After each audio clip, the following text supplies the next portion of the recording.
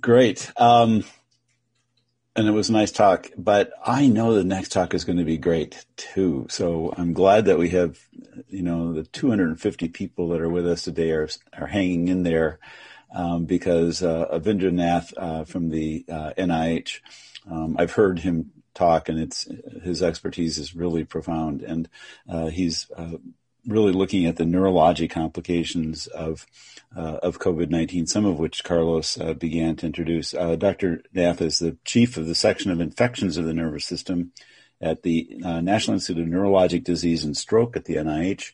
And Avi, welcome to the program today. Yeah, thank you very much for the very kind introduction. Let me go ahead and share my screen here. Okay, so I'm going to talk about the neurological complications associated with COVID, and I don't have any financial disclosures. So there are three major objectives. One is that to describe the neurological manifestations, the neuropathological findings, and then long-term complications. So I would like to start with this slide by Sir William Osler. At that time, he was chair of medicine at Hopkins, and he addressed the American Medical Association in the Carolinas as a keynote speaker in 1896. And he said that humanity has but three great enemies: fever, famine, and war. Of these, by far the greatest, by far the most terrible is fever. And that actually is true even today. All the wars combined don't kill as many people as a pandemic does. However, the unfortunate thing is that despite that realization for so long, we have failed to learn. So this is the cover of Times Magazine in 2017, right during the Ebola epidemic. And the cover says, we're not ready for the next pandemic. And that's so true, because 2 years later comes the COVID-19, and we found ourselves totally unprepared. But the thing is that if you don't control these pandemics, you have social unrest. And this is from the AIDS pandemic in the 80s. And you can see ACT UP was born at that time. There was all kinds of social unrest. And here at the Washington Mall, we put out these quilts, and each piece of fabric here represented a person who had died.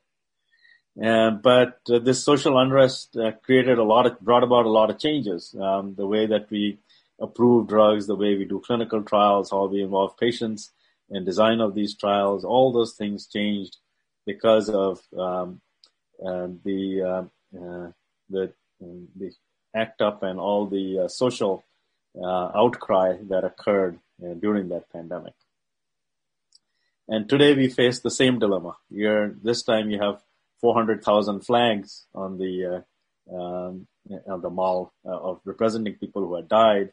And this time they've died over a very short period of time. In less than a year, you have huge amounts of deaths. So probably 500,000 people dead just in the United States alone. And so the big disconnect is that viruses each year cause devastation in epidemic proportions. They spread very rapidly. And historically, they've wiped out large populations over centuries. And that has shaped the evolution of humans, because you have one pandemic that would come and wipe out a huge population. You have few that remain. They would repopulate the planet or whatever geographical region they lived in. And then came another wave of infection and wiped them out again. So theoretically, these pandemics could threaten the existence of humans on this planet. Yet, when you look at our therapeutic options, they're very limited for viruses. And that is truly from a lack of trying. All we have is as few drugs for herpes viruses, some for hepatitis, and we have the HIV.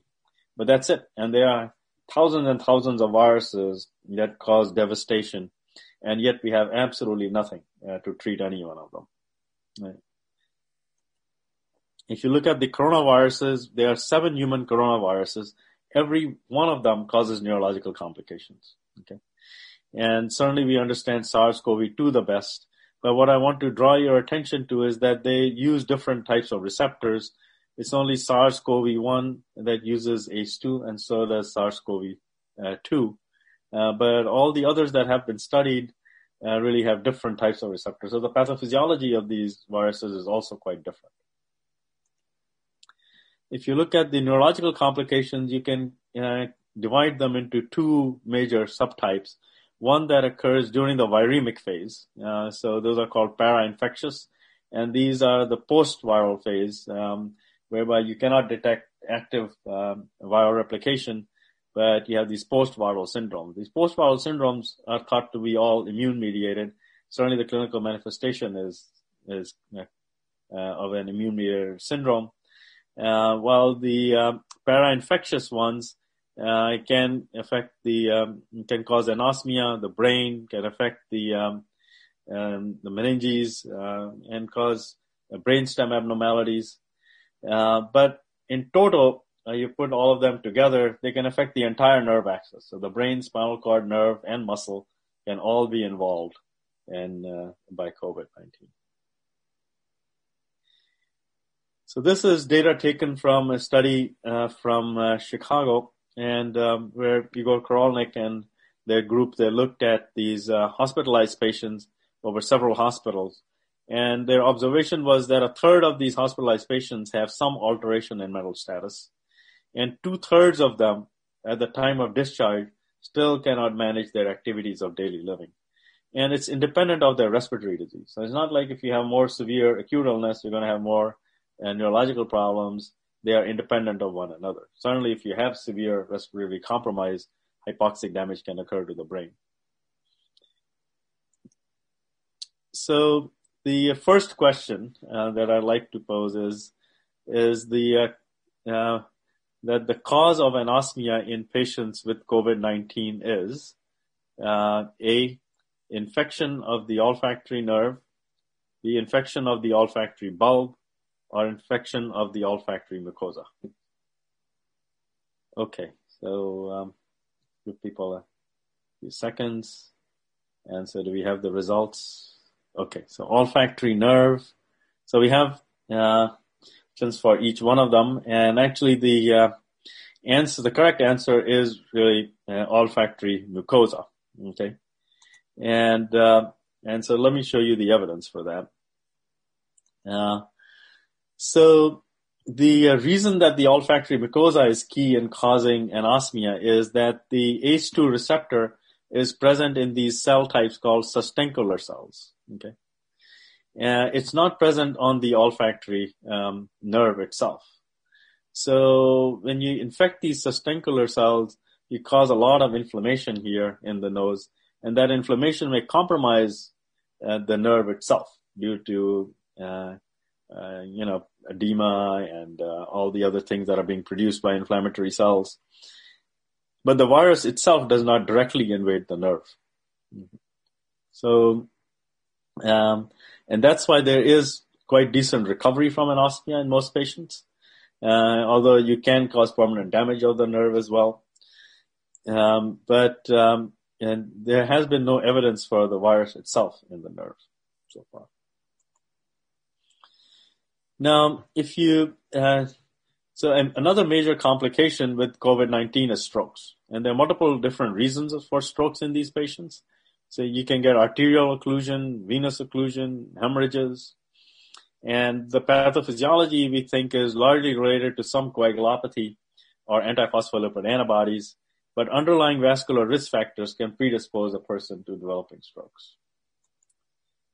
So here's question number 2. And that is, the vascular pathology in COVID-19 patients does not include, one is endotheliitis, vasculitis, perivascular inflammation, or fibrin clots. Which one is not true here? Okay, let's see what we got. Okay, so we have a good spread over here. And the correct answer is vasculitis. Okay, so there's no evidence of inflammation within the blood vessel wall. And in order to have vasculitis, it should be in the blood vessel wall. You do have inflammation around the blood vessel, so you can get perivascular inflammation. But all these other things have been described. So you can have endotheliitis, you can have fibrin clots, and you can have inflammation around the blood vessels, but not in the blood vessel wall itself. Okay, and so here's evidence for autoantibodies against phospholipids. And this is a paper that comes out of University of Michigan. And what they did was they took serum from patients. They identified a whole slew of antiphospholipid antibodies here. And the levels are decent. They're not very high. And they could be acute phase reactants, I guess. But what they did was they took the serum here, injected it into mice, and showed the mice actually developed clots. So they're showing that these antibodies are of functional significance.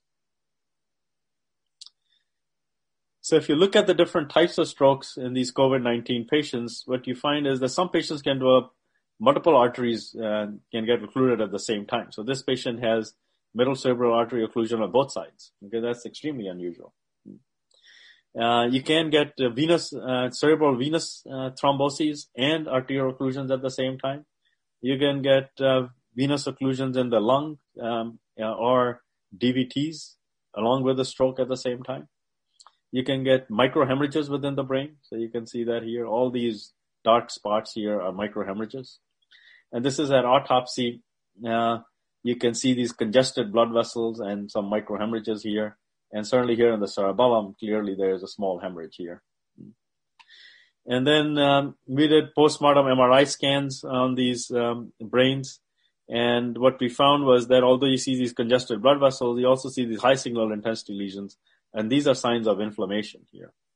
And there are also abnormalities in these blood vessels. And so what I should have pointed out is that in these blood vessels, you can see clots and hemorrhages at the same time. And then, and this is a paper that was just published last month. And what they showed was, again, you can get these microvascular disease here and hemorrhages again at the same time. And then you can get this inflammation around the middle cerebral artery. So even the large blood vessels can be enhancing, showing some inflammation around them. So it's not just the small blood vessels. So we just published this paper where we looked at 11 patients. We looked at 19 patients. 11 out of those 19 were found dead. And so some of them were found dead at home. Their spouse or partner found them lying dead in the morning in bed. There were some that died in the nursing home also suddenly. There was an individual who was found dead on a subway in New York. And another person was just playing with his sister and lifting her up, and he just fell down and dropped dead. So these patients didn't have symptoms that were severe enough to warrant medical attention. So most of them were at home. They had, if they had anything, it was mild disease. At autopsy, they all had some lung involvement, and all were PCR positive through nasal swabs. So they had active viral replication at that time. So relatively early in the course of the illness. But what I'll show you is they had 3 different types of pathology that were present in the brain. So first we looked at the olfactory bulb here. And so we did an MRI scan of the olfactory bulb. And this is using an 11 Tesla scanner. So nobody's ever put a human brain through an 11 Tesla scanner before. So these are the very first images that have been produced that I'm sharing with you. And then we did immunohistochemistry on them. And what I'm showing you here is all this green stuff that you see here is fibrinogen leakage into the parenchyma.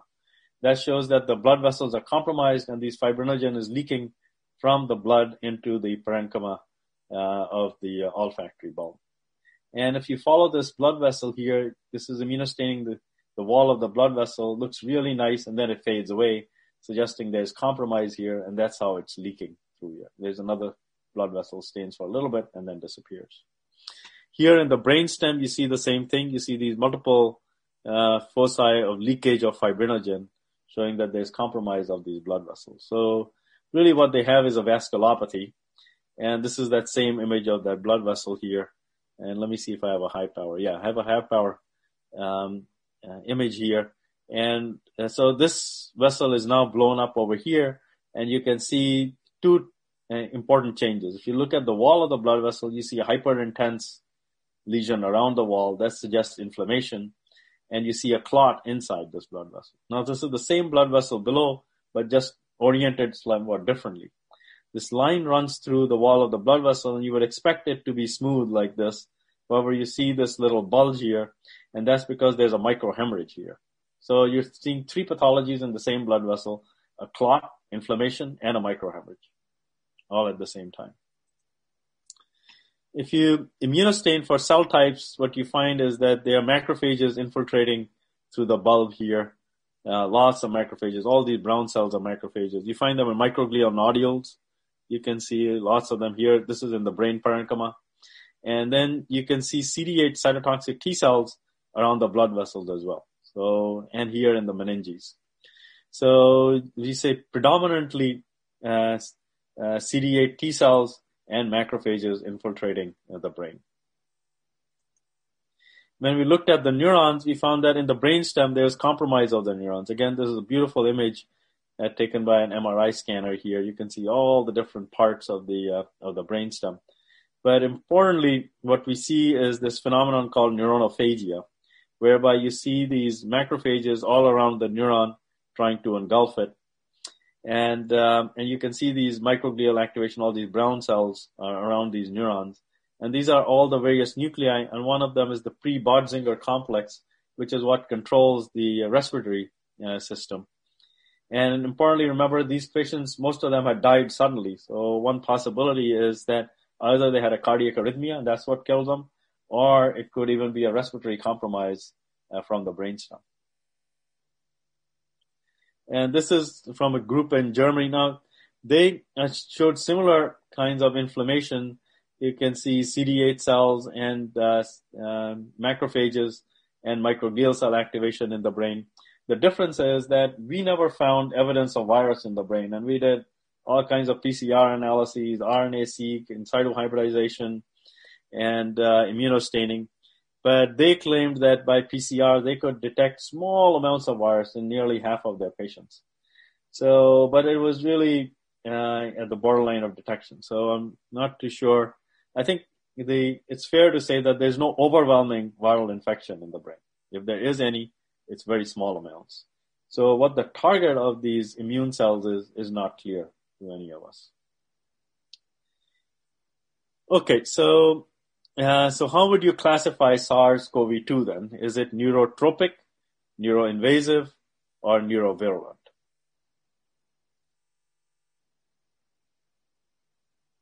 Okay, what do we have for answers? Okay, so we have about half the people think that it could be neurovirulent. Okay, and the correct answer is, let's see. Okay, so you're right. So here are the definitions. Neurotropic means that they're capable of infecting nerve cells. And I showed you that we really could not find infection of any of the parenchymal cells within the brain. Neuroinvasive means it's capable of entering the nervous system. Again, I guess the Germans did claim that small amounts can probably enter in there. So we could give you partial credit for that. But it's neurovirulent, and that's for sure. It's capable of causing disease within the central nervous system, and that part is certainly true. If you look at the different types of encephalitis that you see in these patients, you can broadly classify them into three different types of encephalitis. One is viral encephalitis, extremely rare. So there are only 2 or 3 case reports in the literature whereby these patients have presented with a generalized seizure, neck stiffness, suggestive of meningitis, and detection of the virus in the spinal fluid. Otherwise, most of us have been unable to find virus in the CSF. Then there's a second type that's called acute disseminated encephalomyelitis, and this is a T-cell mediated syndrome. You'll get enhancing lesions within the brain and in the spinal cord. As you can see, this high signal intensity lesion here in the spinal cord, there's ring enhancing lesions here in the brain. And so these patients usually respond to immunotherapy. So it was treated with IVIG and high dose corticosteroids. Then there's a third form, and that's called acute necrotizing hemorrhagic encephalopathy. And this is a very interesting phenomenon. Usually starts in the thalamus. There are bilaterally symmetrical lesions in the thalamus, as you can see on this FLAIR image. And here on the SWI image, you can see all this blood. And here, all these dark spots are blood in the thalamus itself. But the lesion can also be present in other parts of the brain, but it's almost always bilaterally symmetrical. And that's because it's thought to be cytokine mediated. Okay, so you have different pathophysiology of each of these three syndromes. Then there's this one paper just came out from Spain, and they describe 5 patients all in their ICU. Okay, and they've been there for at least 2 months each. But they describe 2 different patterns. What they say is that you look at the first 3 patients, they have these small punctate lesions here on the MRI scan. Okay, and they've been there neurologically devastated for at least 2 months. Then what they decided to do was treat everybody with plasmapheresis and IV steroids. And 3 of them that had these punctate lesions actually showed a pretty decent response. 2 of them an excellent response, 1 partial response. Then you had these 2 others that had much more diffuse lesions throughout the brain, and they had absolutely no response. So by MRI criteria, you could probably divide them into 2 different categories, and it's important because it has therapeutic implications. Then lastly, there is this, in critically ill patients, they develop this white matter change of some kind of encephalopathy. It's quite possible this is related to all kinds of other systemic abnormalities, but the true pathophysiology of this is not entirely clear. But you can see this is very different than everything else I'm showing you because it's extremely diffuse, okay, and kind of homogeneous pattern. Okay, so what happens long-term to these patients? So this is a paper published by Oxford, and what they showed was they compared to influenza patients, and they showed that the incidence of psychiatric illnesses, particularly mood disorder, anxiety disorder, is much higher in the COVID-19 patients compared to those patients who may have been affected by influenza alone. And these 2 diverge the further out you go. So even 3 months out, you can see that there's significant psychiatric complications in these patients.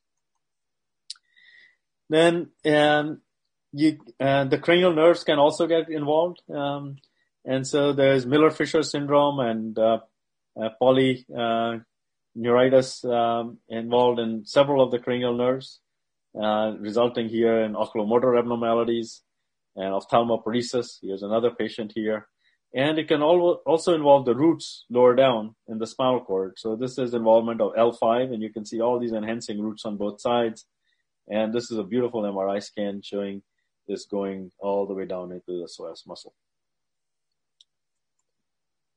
But the important thing is that these patients respond to IVIG. So it has treatment implications. And then you can also get a myositis. So this is an MRI scan of the thigh, and you can see necrotic muscle fibers right in the middle here. This dark stuff is myonecrosis. And pathologically, you can see infiltration of all these inflammatory infiltrates here, degenerating and regenerating muscle fibers here at the same time. And that, again, is important because they do respond to treatment with methylprednisone. But in all these cases, if you're going to treat methylprednisone, you got to give them a high dose. I've seen that a lot of other physicians, non-neurologists, treat them with very small dosages, and they say it didn't do anything. In most of these things, you got to hit them hard if you want to really have an impact. And then there are these other long-term complications, which are called the long-haul COVID or post-acute COVID-19, and fatigue being an important manifestation in these patients. So they have, it's a very interesting type of fatigue. It really is exercise intolerance. And if you exercise them more, they don't get better, they actually get worse. So I had one cardiologist who told me that she takes 1 flight of stairs and she's wiped out for the rest of the day. She couldn't even do telemedicine after that. So it is extremely devastating. And they all complain of memory dysfunction. And it's word-finding difficulties or concentration problems. In some patients, it's postural, so that when they lie down, they can think better. If they stand up, they think less. They can't think very clearly. So there's a postural hypotension that's associated with it as well. Headache is not uncommon, all kinds of pain syndromes, a lot of sleep abnormalities, and certainly anxiety and depression is no surprise. These are the types of autonomic symptoms that patients have described. Tachycardia with very mild exercise or just with standing, night sweats, temperature dysregulation. They can have mild fever, which I think is probably immune mediated, and GI complaints and peripheral vasoconstriction. Complaint of tingling in their hands and feet usually turns out to be vasoconstriction, not necessarily a neuropathy. So we have 2 studies ongoing right now at NIH. One is to enroll, it's an observational study for all kinds of neurological manifestations, and the other is really focused particularly on these long-haul COVID patients that mimic chronic fatigue syndrome. And we're happy to take referrals for any of these studies. So the major unanswered questions are that the target of immune cells remains unknown. The mechanism of viral spread to the brain is still unknown, and we don't even know whether it actually does. Characterization of the post-COVID syndrome neurological sequelae still needs to be done, and we need to think about intervention studies. And I think we can't wait to understand pathophysiology.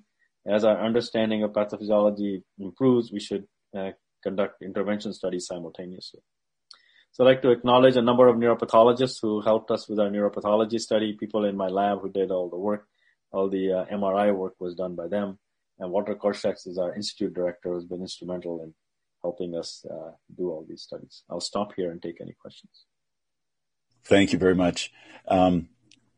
And obviously a wealth of expertise that you shared with us. I have a couple questions. Kind of one is probably a pretty stupid one. IVIG, is that just regular old IVIG? Regular old IVIG, yeah. Not anything with SARS-CoV-2 specific? Yeah, not the... Because there are some preparations. Plasma, right? There are some preparations. Yeah. So the reality is that by the time we're giving these things, the virus is gone already. So you're not neutralizing the virus. You're actually treating the immune syndrome. So any IVIG should do the job. Yeah. And you made the point earlier in your talk that SARS-CoV-2 is one of a number of coronaviruses. And is any? I'm astounded at the range of neurological problems that you're seeing. Is any of this common in SARS itself? Is this unique to CoV-2, or is it more common of the class of viruses? Yeah. So many of them have been described with the previous coronaviruses. And the thing is that the number of patients affected by those viruses was much, much smaller than what it is with SARS-CoV-2. So certainly we've seen a lot more complications, and we've seen larger numbers with this. So we may have under-recognized the number of neurological complications with the previous ones. Great. Carlos, in his talk, made the point that this long-haul syndrome can be seen even in people that were mildly symptomatic. It wasn't necessarily just in the really sick people. And of the things that you've described, are the neurologic long-term complications more or less restricted to severely ill people, or is this something that can be seen even in the mildly symptomatic? Yeah, you can see it in mildly symptomatic individuals. So it's independent of the respiratory involvement.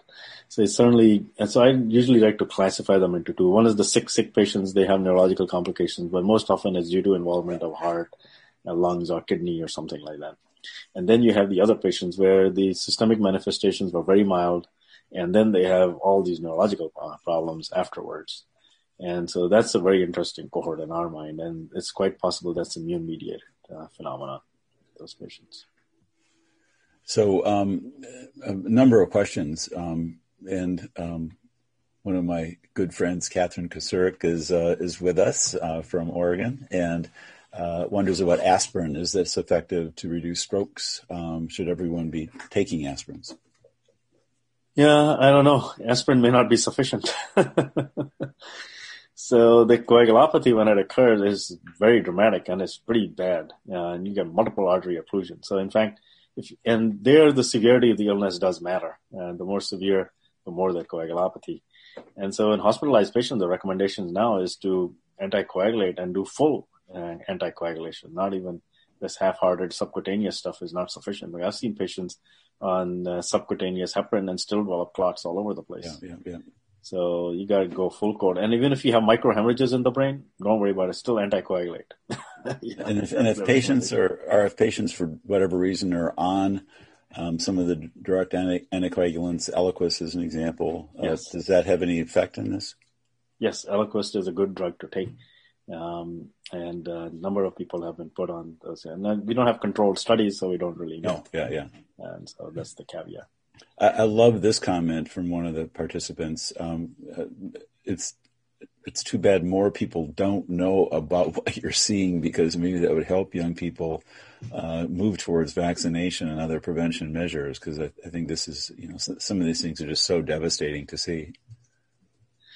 It's unfortunate. The thing is, I can tell you, with every pandemic that the neurological complications always occur. It doesn't matter, Ebola, HIV, you can take any of these things, dengue, whatever. But the realization that the brain is getting involved doesn't occur at the time when the pandemic occurs. It's always much, much late. So people get focused on the first organ involvement that they see, and they don't realize that the brain is getting involved. Once those acute manifestations are gone, what is left behind is all the neurological complications. Where the brain doesn't repair itself, the other organ systems do to some degree. And so we are left holding the bag. All neurologists are left holding the bag of every pandemic for years afterwards. But most people don't realize it much, much later. So we really need a totally different way of thinking about pandemics. I think neurologists need to get involved very early in these things. And we need to get the word out, and we need to study them and not wait till the bitter end. I'm convinced, and hopefully the cohorts that Carlos is talking about as a direction for future research will include good neurologists and neuropathologists as well. Are you involved in any of those? Yes, I mean, we have our own two cohorts that I just told you about at NIH. And then there are other cohorts at NIH that NIID and other institutes are doing. So we work very closely with one another, so that, and we have a very good relationship. And largely, a lot of the HIV people are doing these things now. And over the years, we've developed a very good relationship with them, and they realize the importance of neurological complications in that population. Over there too, it took many years. HIV was isolated in '83, and complications were in the '70s also, but it wasn't until about '86 that the first paper was published on neurological complications showing virus in the brain. So, but now we have a good relationship with them, so it's working out much better. So a couple questions about neurologic sequelae of the vaccine. Have you heard of any of these, and what similarity might they have to the stuff you're seeing in the actual infection? Yeah, so I don't want to scare people away, but yes, don't. There are neurological complications. And there are several of them. So almost everybody develops some kind of fever-like response, flu-like symptoms that last about 2 to 3 days and they go away, all right? So, but then there are people who have Bell's palsies. There are people who have paresthesias. Is not uncommon on the arm that people have been injected with, and you can get tingling sensation there for some time. But almost all of these things get better. With the AstraZeneca, there were some patients that developed a transverse myelitis-like picture, and that also got better. And there are a couple of people I know who developed some kind of autonomic dysfunction, and it's taking a little while for them to get better. But 99.9% of them, even if they do develop neurological symptoms, they do get better. And if they're immune-mediated, you can treat them with steroids. Yeah. Great. Another question about steroids. Any rationale for using oral steroids in early diagnosis of outpatients? You said when you have a bad disease, you have to blast it, but is there any role for early enough? The thing is that if you give steroids too early during the viremic phase, then you blunt the immune system, and that's your only way to control the virus. Right? We don't have an antiviral drug. For example, with bacterial meningitis, you have good antibiotics. You can give steroids at the time of diagnosis because the antibiotics will take care of the bacteria. So the earlier if you give the steroids in a patient with bacterial meningitis, the better off you are. Here, you don't have an antiviral drug. You don't have an antiviral drug, you're dependent upon the immune system. If you suppress the immune system, the virus is going to cause havoc. So you have to wait till the post-viremic phase to give steroids, or at least towards the tail end. So you mentioned in passing plasmapheresis. Do you see that as playing a role in the treatment of these severe complications? Yeah, I think plasmapheresis is actually better than anything because you're not only just taking out the antibodies, you take out a lot of other junk along with it too. So, but giving plasmapheresis is not easy because, you're contaminating the machines in an acute patient. There's not easy access there. And then, there's volume depletion issues. You have to have good cardiac function for this. So, but if it can be done and can be done safely, I think that would be the treatment of choice. So an interesting question. Do you see more of the neurologic complications in people with a history of substance use? I don't know the answer to that, but I would not be surprised. Because a lot of these substance use compromise the brain. And we know if you have a compromised brain and you put on anything, it's 1 and 1 does not make 2. 1 and 1 makes 4. So you always see more complications. Patients who have Alzheimer's or subclinical Alzheimer's, they get COVID or any kind of infectious process, end up in the ICU. They never come back out the same. Grandma goes in with pneumonia, comes out demented. She's never the same. Peripheral neuropathy is a component in the long haul syndrome. See that? Yes, we're seeing small fiber neuropathies and autonomic. I guess that's what you're saying, that with the Szechuan peppercorns tingling of the. Yes. Yeah. Okay. Got it. Well, thank you very much. That was a wonderful summary and a great way to have the last lecture of the program. But now I get to turn it back to Susan Buckbinder to kind of help thank you for participating and let you know some of the other programs that we're going to be doing. Susan?